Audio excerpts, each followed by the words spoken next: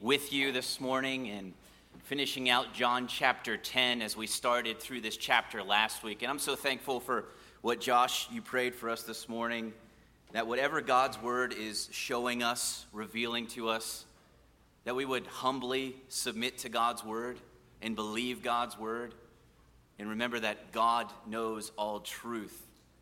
He is much wiser than we are. And so may we, as Josh has prayed, receive God's word. And so I'm blessed and privileged and excited to finish out John chapter 10 with you all this week. I had a bit of a humbling experience about probably half an hour before you all arrived to the church this morning that up until this point, nobody knows anything about except for me and God. I'm going to share it with you. As I was walking back, and I can see it right now, it's kind of sticking out like a sore thumb. There's a sign back there, and I'm looking right out. It says, "Please do not enter." Well, my office is up there, and the printer is up there, and I need to go back and forth. And there's a rope across there. And I just thought, you know what? I don't need to take the rope down. I don't need to carefully step over the rope. I looked around. I'm just going to jump over the rope. I'll be fine. I know I can do this. I've done this so many times. Well, I jumped over that rope, and my left foot hit the sign and it's actually torn a little bit. If you look closely, I know you're all going to be checking that out after the service. It's there. And I fell. And the first thing I did is look around. You can't really see my arm, but it was a little brushed up, so I'm back in my office like I've got to get ready to preach. But it was super humiliating, but thankfully nobody was around, and until now, but now you all know about it. I'm sure you have discussions like this as well. Maybe it's with a spouse. I know I had this. I can't remember exactly what it was about, but I think it was probably like who sings this song or what band does this. And my wife and I were debating. It was friendly. It was fun going back and forth. But I was so determined that this guy did not sing this song that I just wasn't even listening to her arguments. And I didn't even want to look at the Google page when she put it up in my face to show me that she was indeed right. It's super humiliating. That's because we're so convinced oftentimes, and we're so secure in our own abilities, in our own intellect, that it can actually be super blinding to truth that is right in front of us, right? And as we look at John chapter 10 today, I think that's exactly what's going on. So if you turn your Bibles to John chapter 10, before we read there and while you're turning there, let me pick you up what's happened since the Good Shepherd passage, which we talked about last week. About a month or so has passed, because we'll see that now is the festival of dedication. So scene has shifted a bit. It's the festival of dedication. And this is actually not in Old Testament. You won't find this in your Bible where this feast came up. It actually happened between the periods of the Old Testament and the New Testament. And it was around the year, or exactly the year 167, that Israel faced one of her darkest moments in history. Antiochus Epiphanes, king of Syria, came in and desolated Jerusalem and desecrated the temple. He even murdered thousands of Jews and sent many other thousands of Jews into slavery. And then he had the audacity to set himself up in the temple, to declare the temple, the altar in the temple, to be an altar to Zeus, the Greek god. But under the leader of a man named Judas Maccabeus, otherwise known as the Hammer, that is a great nickname, the Hammer. He led a revolt against the Syrian king, and stunningly, the Jewish people came out victorious. The temple was recaptured and reconsecrated back to the worship of God. Every year since, there was a feast, the Feast of Dedication, that Jewish people would celebrate for 8 consecutive days. And this Feast of Dedication is sometimes referred to as the Feast of Lights, or we're probably all much more familiar with the term Hanukkah. Hanukkah. Here comes Hanukkah. There was a song written about it. I'm not going to sing it this morning. But it's Hanukkah. It's the festival of lights. And it's in this season when Jesus comes on the scene and enters the temple. So would you read with me John chapter 10, beginning in verse 22, and we will finish out the chapter. John chapter 10, verse 22. At that time, the Feast of Dedication took place at Jerusalem. It was winter, and Jesus was walking in the temple in the colonnade of Solomon. So the Jews gathered around him and said to him, "How long will you keep us in suspense? If you are the Christ, Tell us plainly." Jesus answered them, "I told you, and you do not believe. The works that I do in my Father's name bear witness about me. But you do not believe because you are not among my sheep. My sheep hear my voice, and I know them, and they follow me. I give them eternal life, and they will never perish, and no one will snatch them out of my hand. My Father who has given them to me is greater than all, and no one is able to snatch them out of the Father's hand. I and the Father are one." The Jews picked up stones again to stone him. Jesus answered them, "I've shown you many good works from the Father. For which of them are you going to stone me?" The Jews answered him, "It is not for a good work that we are going to stone you, but for blasphemy, because you, being a man, make yourself God." Jesus answered them, "Is it not written in your law, I said, you are gods? And if he called them gods to whom the word of God came, and Scripture cannot be broken, do you say of him whom the Father consecrated and sent into the world, you are blaspheming because I said, I am the Son of God? If I am doing the works of my Father, then if I am not doing the works of my Father, then do not believe me. But if I do them, even though you do not believe me, believe the works, that you may know and understand that the Father is in me, and I in the Father." Again, they sought to arrest him, but he escaped from their hands. He went away again across the Jordan to the place where John had been baptizing at first, and there he remained. And many came to him, and they said, "John did no sign, but everything that John said about this man was true." And many believed in him there. Father, would you help us as we consider John chapter 10 to know what it means and to believe it and to worship and to love Jesus even more because of it. We ask this in Jesus' name. Amen. You can feel the coldness in the air. It's the middle of winter, John tells us. Maybe you can see the lights glimmering from all of the homes where the candles are flickering to remind the people and celebrate God's past deliverance from the Syrian army. But it's here where Jesus is quickly surrounded. It's hostile filling. If you are the Christ, tell us plainly, yes or no. Stop talking about sheep. Stop using metaphors. Yes or no. This isn't, "Hey, Jesus, I'm really thinking about your claims. I want to, maybe grab a cup of coffee sometime and let's sit down and let's think through this." That's not what they're about. Jesus, stop speaking in word pictures. Tell us, are you the Messiah?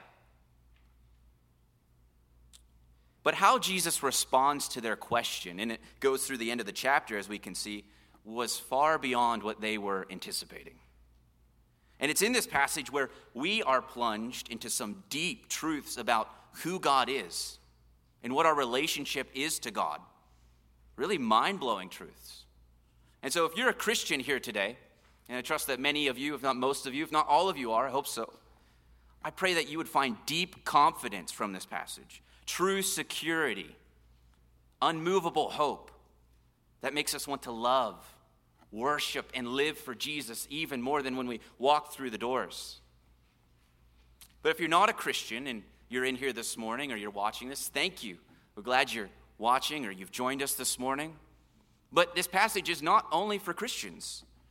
Because even if you're not a Christian, this passage is an invitation for you to look at the claims of Jesus, maybe for the first time, maybe again to seriously consider what he's saying and believe in him. See your great need of him. So that's what I pray, whether you're a Christian or not a Christian, watching or here with us today.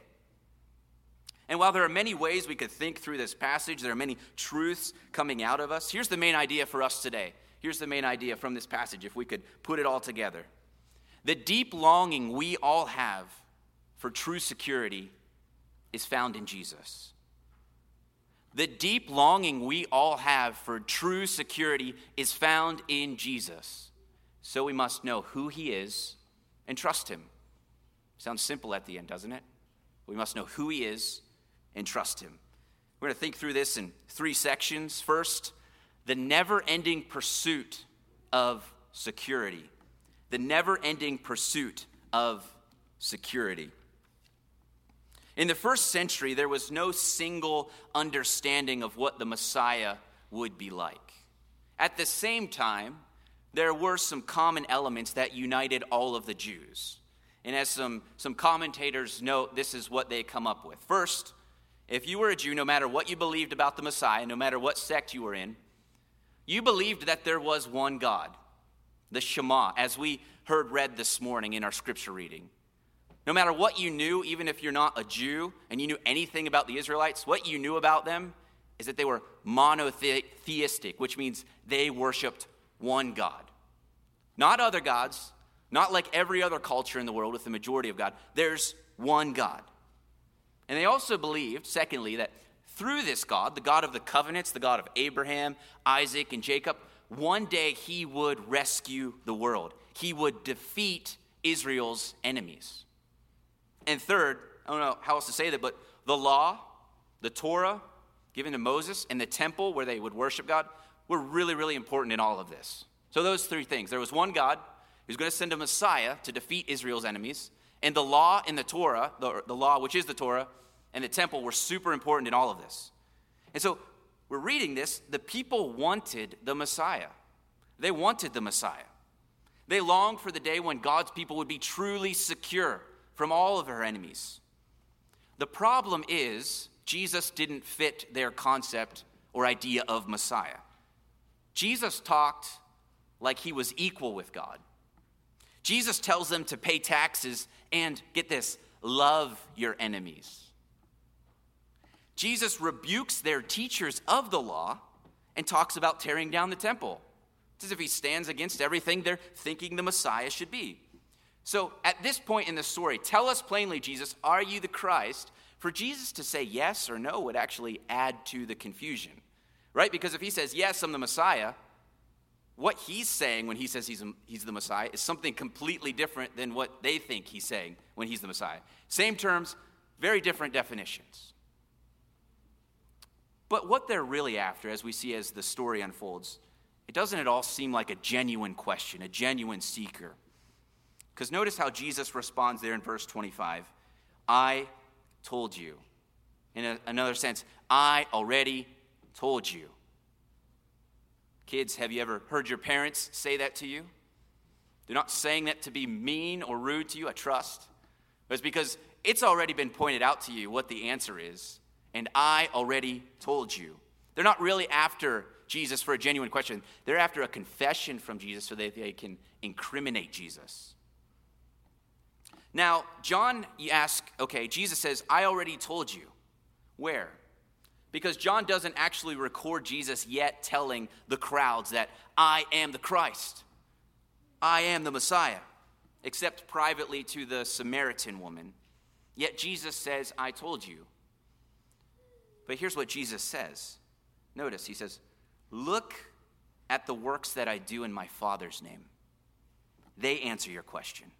My words are validated by my works. Verse 25. Remember, Jesus, I am the bread of life. That's an amazing claim. Watch this.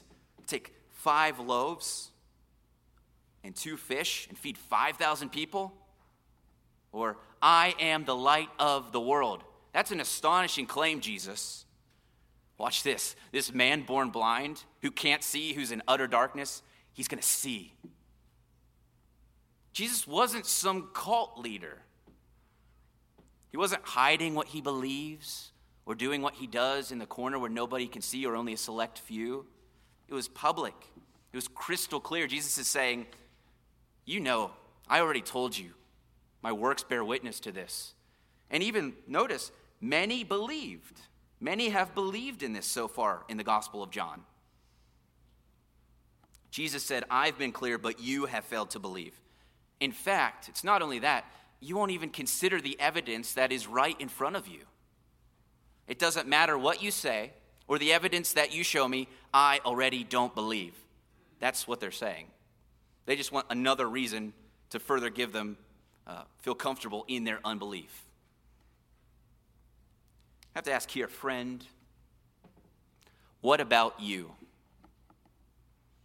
How devoted are you to your unbelief? Have you ever considered the claims of Jesus? I mean, seriously considered the claims of Jesus. Not, I Googled Jesus and this article came up, 10 reasons why I can't trust him. I read like 3 of them. They seemed pretty convincing. I'm done. No, I mean, have you read through the Gospels? We have 4 of them, not just one. We have a whole New Testament. We have a whole scripture, a whole canon of scripture to show you that Jesus Christ, what he did. Have you ever considered that? Have you honestly and fully examined the evidence? And if you or anyone you know needs help thinking through these things, please let us as a church know. We want to help you. Please let me know. You see, these people were so devout in their opposition to Jesus that they missed the Messiah, the very one they were waiting for. The very security they were anticipating from this Messiah, they missed it because they were so secure in themselves, in their own ideas, in their own abilities. They thought they could jump over the rope.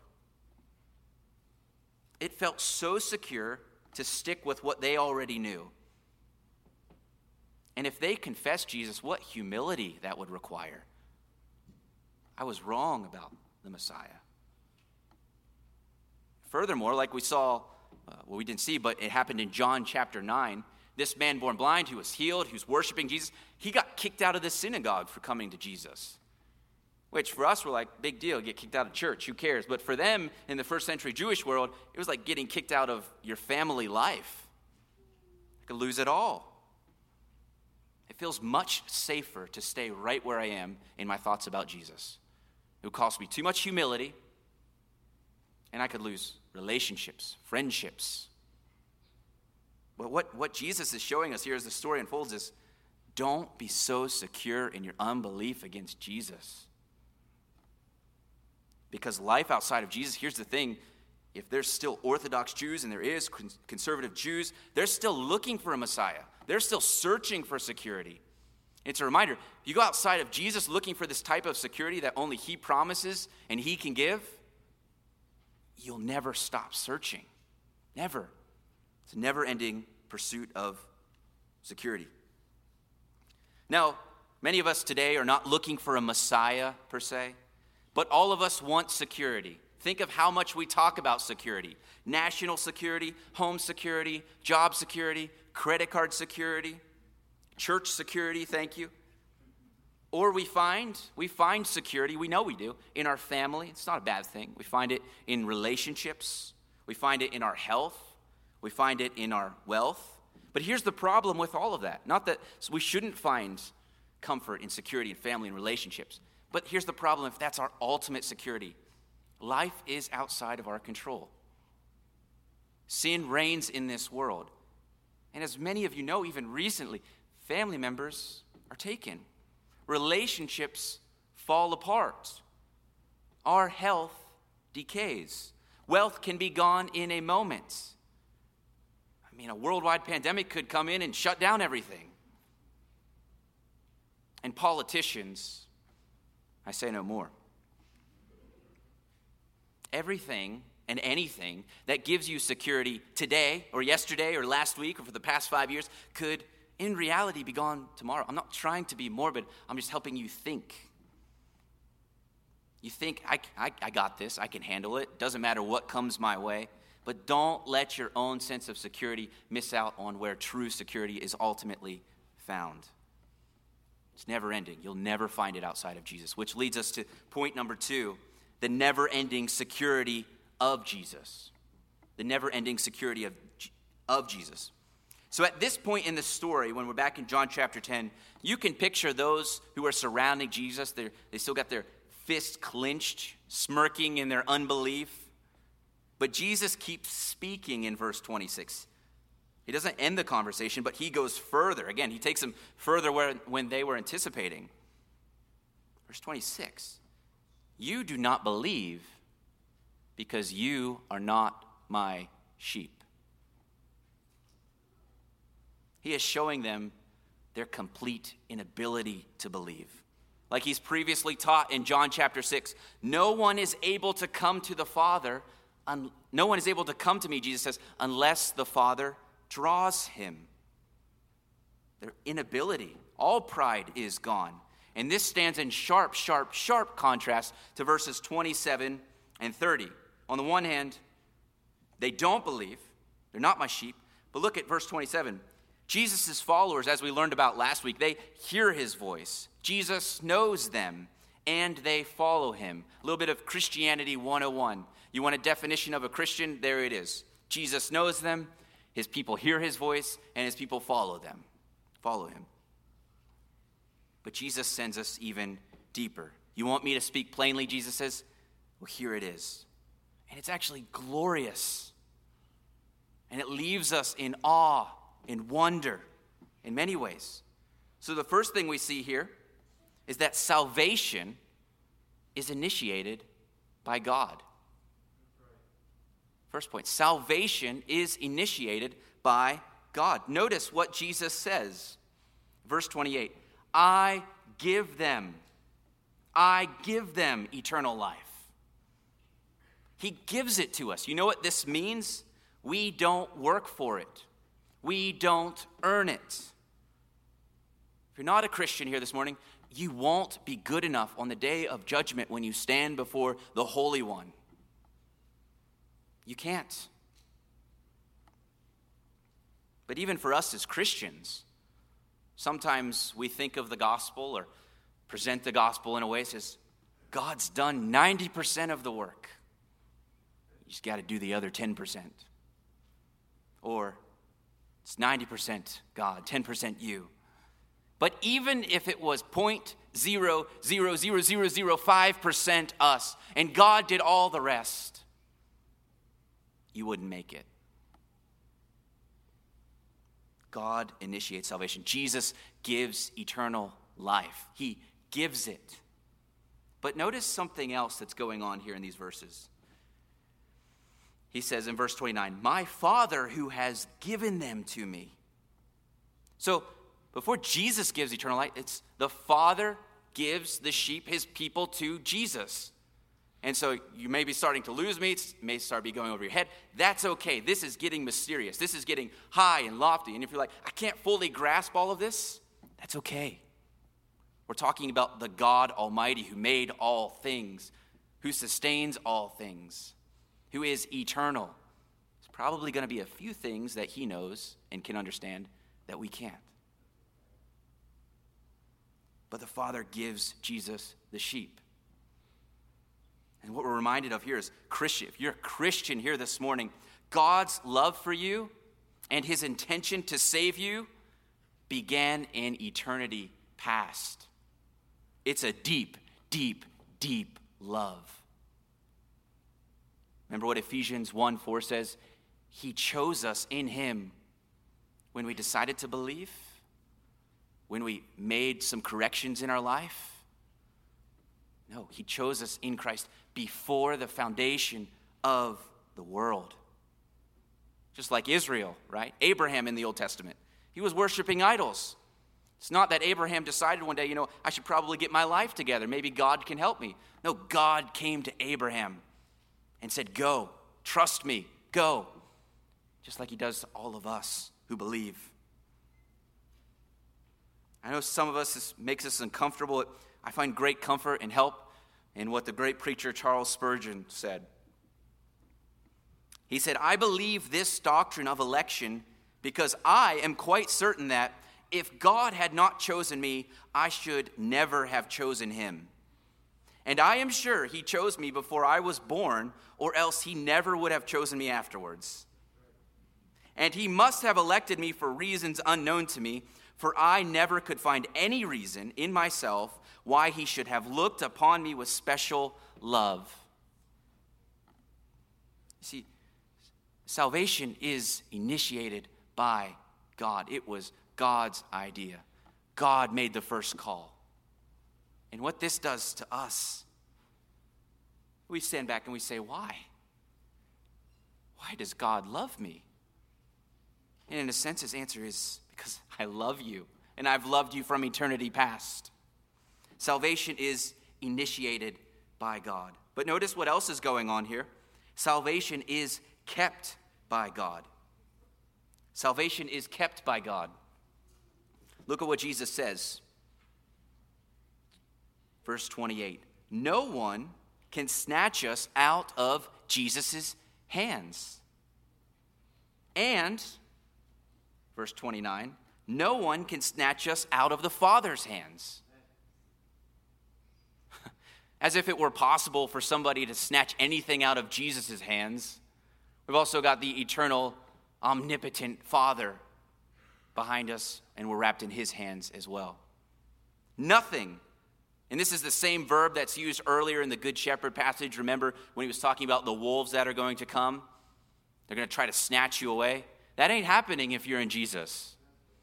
His hands and the Father's hands. And we learn elsewhere in the New Testament that the Holy Spirit has sealed us.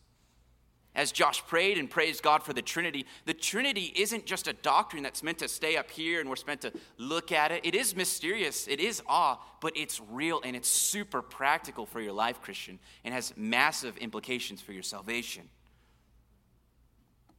And Jesus says this, I and the Father are one. Christian, this means that our confidence about life after death, yes, we actually believe that this is not the only life we have. There is a life after this. Our life after death is not wishful thinking. It's built on the eternal union of the Father and the Son in eternity past. You are eternally secure in Christ, Christian. If you've repented of your sins and you're trusting in Jesus for your salvation, you are eternally secure in him. Now, before we move on, let's note what this doesn't mean very quickly. Jesus is not saying or teaching that I said a prayer once, signed a card, I'm secure. I can do whatever I want now.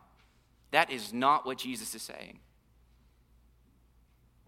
If you claim to be a Christian, but there's no repentance of sin in your life,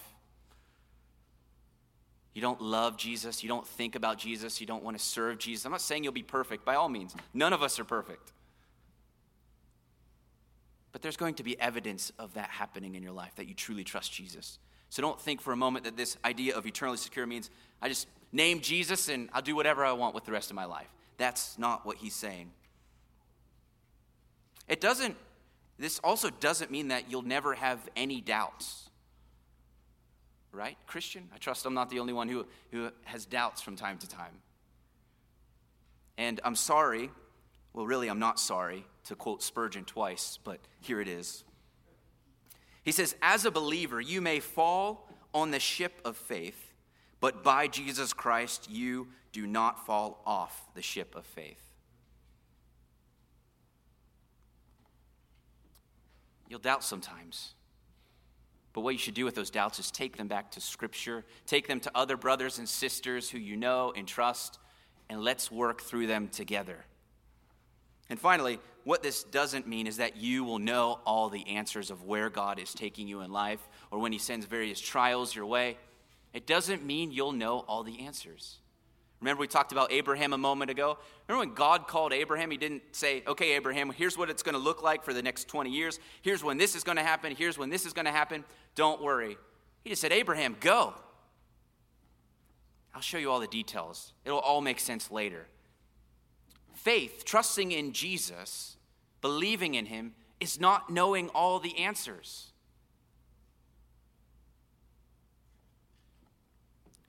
I remember an illustration that one of my professors gave to me before, and so this is not my own. I'm not that clever, but I think it is powerful. Imagine for a moment, for those of you who are blessed with a good father, a loving father, imagine one night you're driving home and it's late at night. Maybe the road's a little bit wet and you're driving quite carefully. It's dark. And you're driving and you look in the rearview mirror And way, way in the distance, back on the interstate, you see this car, you see these headlights like weaving in and out. And it clicks in your mind like, that's odd that he seems to be coming rather fast. And then as the car gets closer, he's like almost cutting off people, weaving in and out of traffic. And you're like, oh my goodness, this guy seems rather crazy. I don't know what's going on. And then as he passes you, he is absolutely flying. And you think, this guy's crazy. What is he doing? I have no idea what he's doing. There can't be a good reason for this. But just in that moment, as all those thoughts infiltrate your head, you catch and you realize, that's my Father. That's his car. He's driving it. I saw him. And you know your Father so well that all of those things you just thought about him, you know he's got a good reason for going as fast as he is. You know, that's my dad. I don't know why he's driving like this, but I know there's an emergency. There's somewhere that needs him. He's not crazy. He's not reckless. I know him. I don't have all the answers right now in this moment, but I know him. That's Christian security, right? We don't have all the answers, but we know our dad's driving the car, and he is more trustworthy than anyone. Salvation is all of God from beginning to end. The Father gives the sheep to Jesus. Jesus dies for his sheep. We learned elsewhere, as I mentioned, that we're sealed by the Holy Spirit. The Trinity guarantees your salvation from beginning to end. So take a breath. Maybe it's hard to do with your mask on, but take a breath. The Father's got you, Christian. Take a breath. The eternal Son of God who died for you has got you, Christian. And take one more breath, because the Holy Spirit has sealed you for the day of redemption. Our security in life and in death rests not on our love for God, but on his love for us. Security in Jesus is never ending. Nobody will snatch you out of Jesus' hand or the Father's hand. But let's move on in this passage. Look at Jesus' claim there in verse 30. And as this story unfolds, notice how it happens. The Jews in verse 31 are picking up stones ready to stone Jesus. Yet if you glance down at verse 38, Jesus is again saying, look at the works that I'm doing. He's inviting them to believe. So I've called this the rational invitation to Jesus. The third point, the rational invitation to Jesus. It's one that requires you to think and see how Jesus is arguing, but ultimately it's another invitation to come to him. It's rational, it's sane, it's logical. Jesus calls us to faith, to believe, but it's not a blind belief. It's not a blind faith. There's reason. So let's think through this. First, who is he? Right? Remember I said at the beginning that deep longing of security we're all looking for is found in Jesus. So who is he? Who exactly is he? If you claim to know my brother, even if you know his name, Jesse, but you say nothing about Jeeps or habanero peppers, you don't know my brother. It's the same way with Jesus. You can claim the name of Jesus, but if you don't actually know who he is, you don't know Jesus. And so may we be careful and look at what Scripture tells us about who Jesus really is. Verse 30, I and the Father are one. So they pick up their stones. You can feel the intensity rising. And Jesus, who's like standing before a firing squad, calm, collective, says, not so fast. Tell me, verse 32, I've shown you many good works from the Father. Which one of them are you going to stone me for? Was it the man who couldn't walk for like 3 decades that I healed? I could see how that would make you want to stone me. Maybe it was the man who was born blind, who can now see. Is that the one? Look at verse 33. No, it's not what you do, it's what you say. You, if you don't have this underlined in your Bible, underline it. You, a man, claim to be God. You, a mere man, make yourself to be God. Blasphemy. Blasphemy. Remember the first core tenet of Judaism, as we read about this morning, the Shema? Hear, O Israel, the Lord is one. Do you see what Jesus is doing in verse 30? Hear, O Israel, the Father and I are one. Jesus is speaking plainly. Don't believe the lies that Jesus never claimed to be God. I have no reason why that's so popular when you search the internet and skeptics, they say, Jesus never claimed to be God. Yeah, it says right here. And not only did Jesus claim that and Christians believe that, but the opponents knew exactly what he was saying. John 1:1, in the beginning was the Word, and the Word was with God, distinct from the Father, yet the Word was God. This passage is very important for helping us understand the Trinity. But do you see the irony that's going on here? You see the sharp irony that John is pointing out to his readers? The Jews look at God. They're looking at God. He's standing right in front of them, and they are claiming he's only a man. Jesus' response. Let's look at Jesus' response. And it kind of comes in two parts. And it begins here in verse 34. And this first argument is called lesser to the greater. An old pastor named John Gill, I read about this in his commentary. It's lesser to the greater. So Jesus is saying here in verse 34, it sounds really confusing to us, but I promise it's actually not all that confusing. Verse 34, Jesus answered them, is it not written in your law, I said you are gods? If he called gods to whom the word of God came, and scripture cannot be broken, do you say of him whom the Father consecrated and sent into the world, you are blaspheming, because I said I am the Son of God? So first what Jesus is doing is arguing from the lesser to the greater.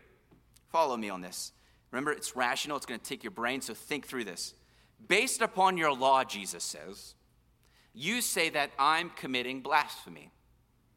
But you must be forgetting, your law also describes judges in Psalm 82 who are human beings who rule on behalf of God, who are not God but less than God.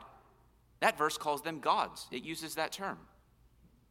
And we agree that Scripture can't be broken. We could spend a whole sermon on that, right? Jesus' view of the Scripture, some random psalm that probably none of us are that familiar with. Jesus says it can't be broken. So Christians, why do you believe the Bible so much? Well, remember we follow Jesus and this is what he said. But anyway, we agree on the Scripture. You see what Jesus is doing though? You have a problem with the way I'm using words, but in your own law, beings other than God are referred to as gods, these judges. But he's not leaving it there. Jesus is not saying, so therefore, I'm a man, I claim to be God, see you guys later. It's not what Jesus is doing. He's establishing an argument. That's the first point, but it goes further. What he says is, rather, if humans could have a title like this, then it makes sense. It only makes sense that I, the one set apart, the one sanctified, the one who's truly reconsecrating the temple, and sent by God, should be referred to as the Son of God. So he's saying, look, Scripture uses this term like this for other humans. But if I'm the one who's actually sent by God, I'm the Messiah, I'm the one set apart from God, it would make sense that I am the Son of God. But it's not only that. This is a scathing rebuke of the Jewish people who are right in front of him. Most likely the leaders. When John talks about the Jews gathering around him, he's usually referring to the leaders. And we don't have time, but if you were looking at the context of Psalm 82, what it's showing is that God is in a courtroom. He's in a courtroom. And what he's doing is he's speaking to those who are on earth who are called to make judgments, like judges. Like the Jewish leaders are currently doing on Jesus. They're making a judgment on who he is. But in Psalm 82, God is frustrated by their judgment. And he says, they have no understanding. They walk about in darkness. So can you imagine when the Jewish leaders actually remembered the context of Psalm 82 and what Jesus is doing? He's not only arguing from lesser to greater. Yes, I am the Son of God. It makes sense that I have this title with everything that I'm doing.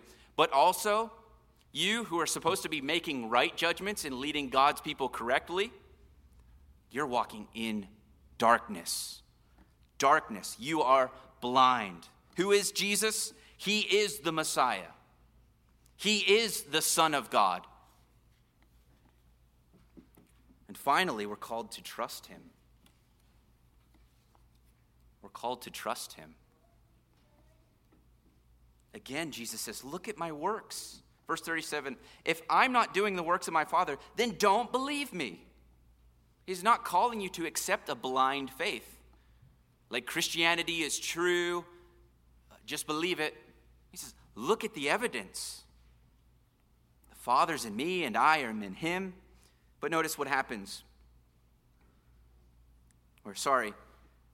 Jesus in John chapter 20, or John writes that Jesus did many other signs in the presence of the disciples, which are not written in this book, but these are written so that you may believe that Jesus is the Christ, the Son of God, and that by believing you may have life in his name.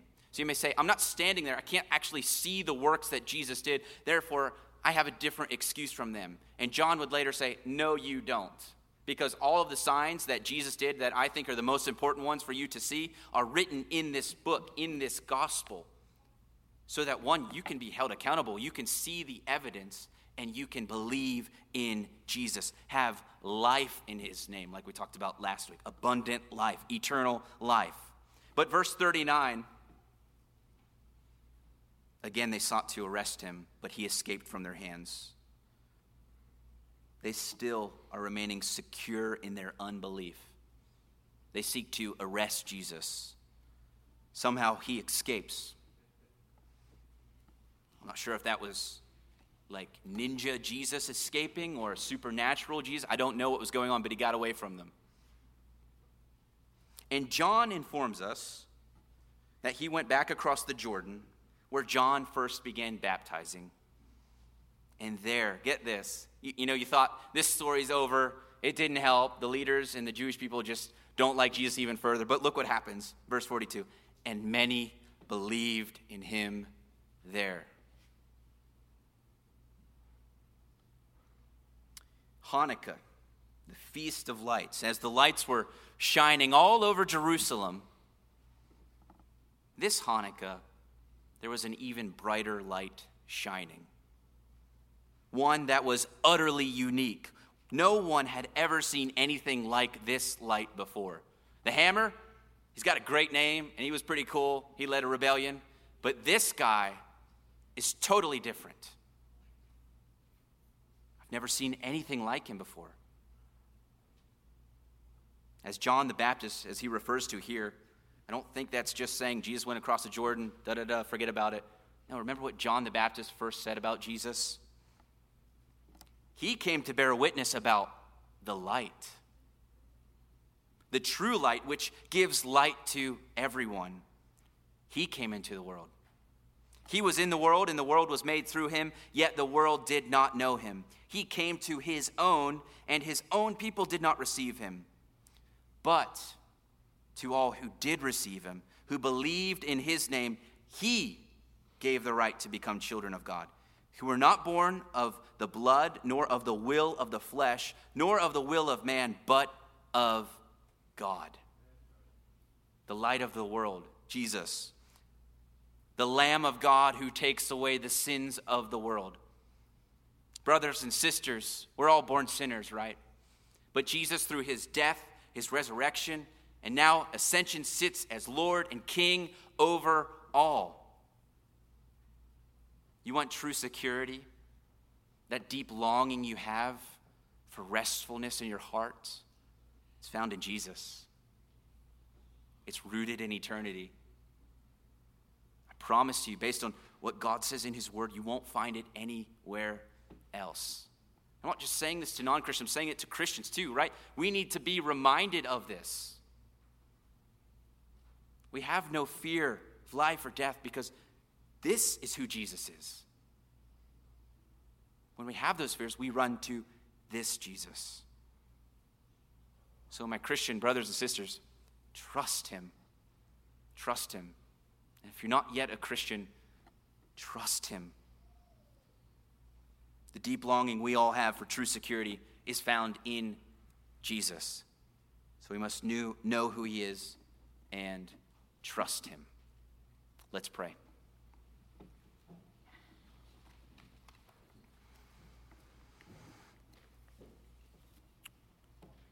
Father, we are grateful for another Sunday to worship you, to gather as your people, to sing songs to you, to read your scripture, to pray to you, and to hear your word. And so, Father, may we not walk away from this passage like James warns us about, as somebody who looks in the mirror and sees things that need to be changed, or areas they need to trust, or doubts they need to address. Whether we're Christians or non-Christians, may we not look in that mirror and see those things and walk away in our own security. But may we humbly, once again, confess that we are in great need of you, and that you provide security built in eternity past and forever will last. So, Father, transform us through the power of your word, the power of your Spirit. We ask this in Jesus' name, our good shepherd. Amen.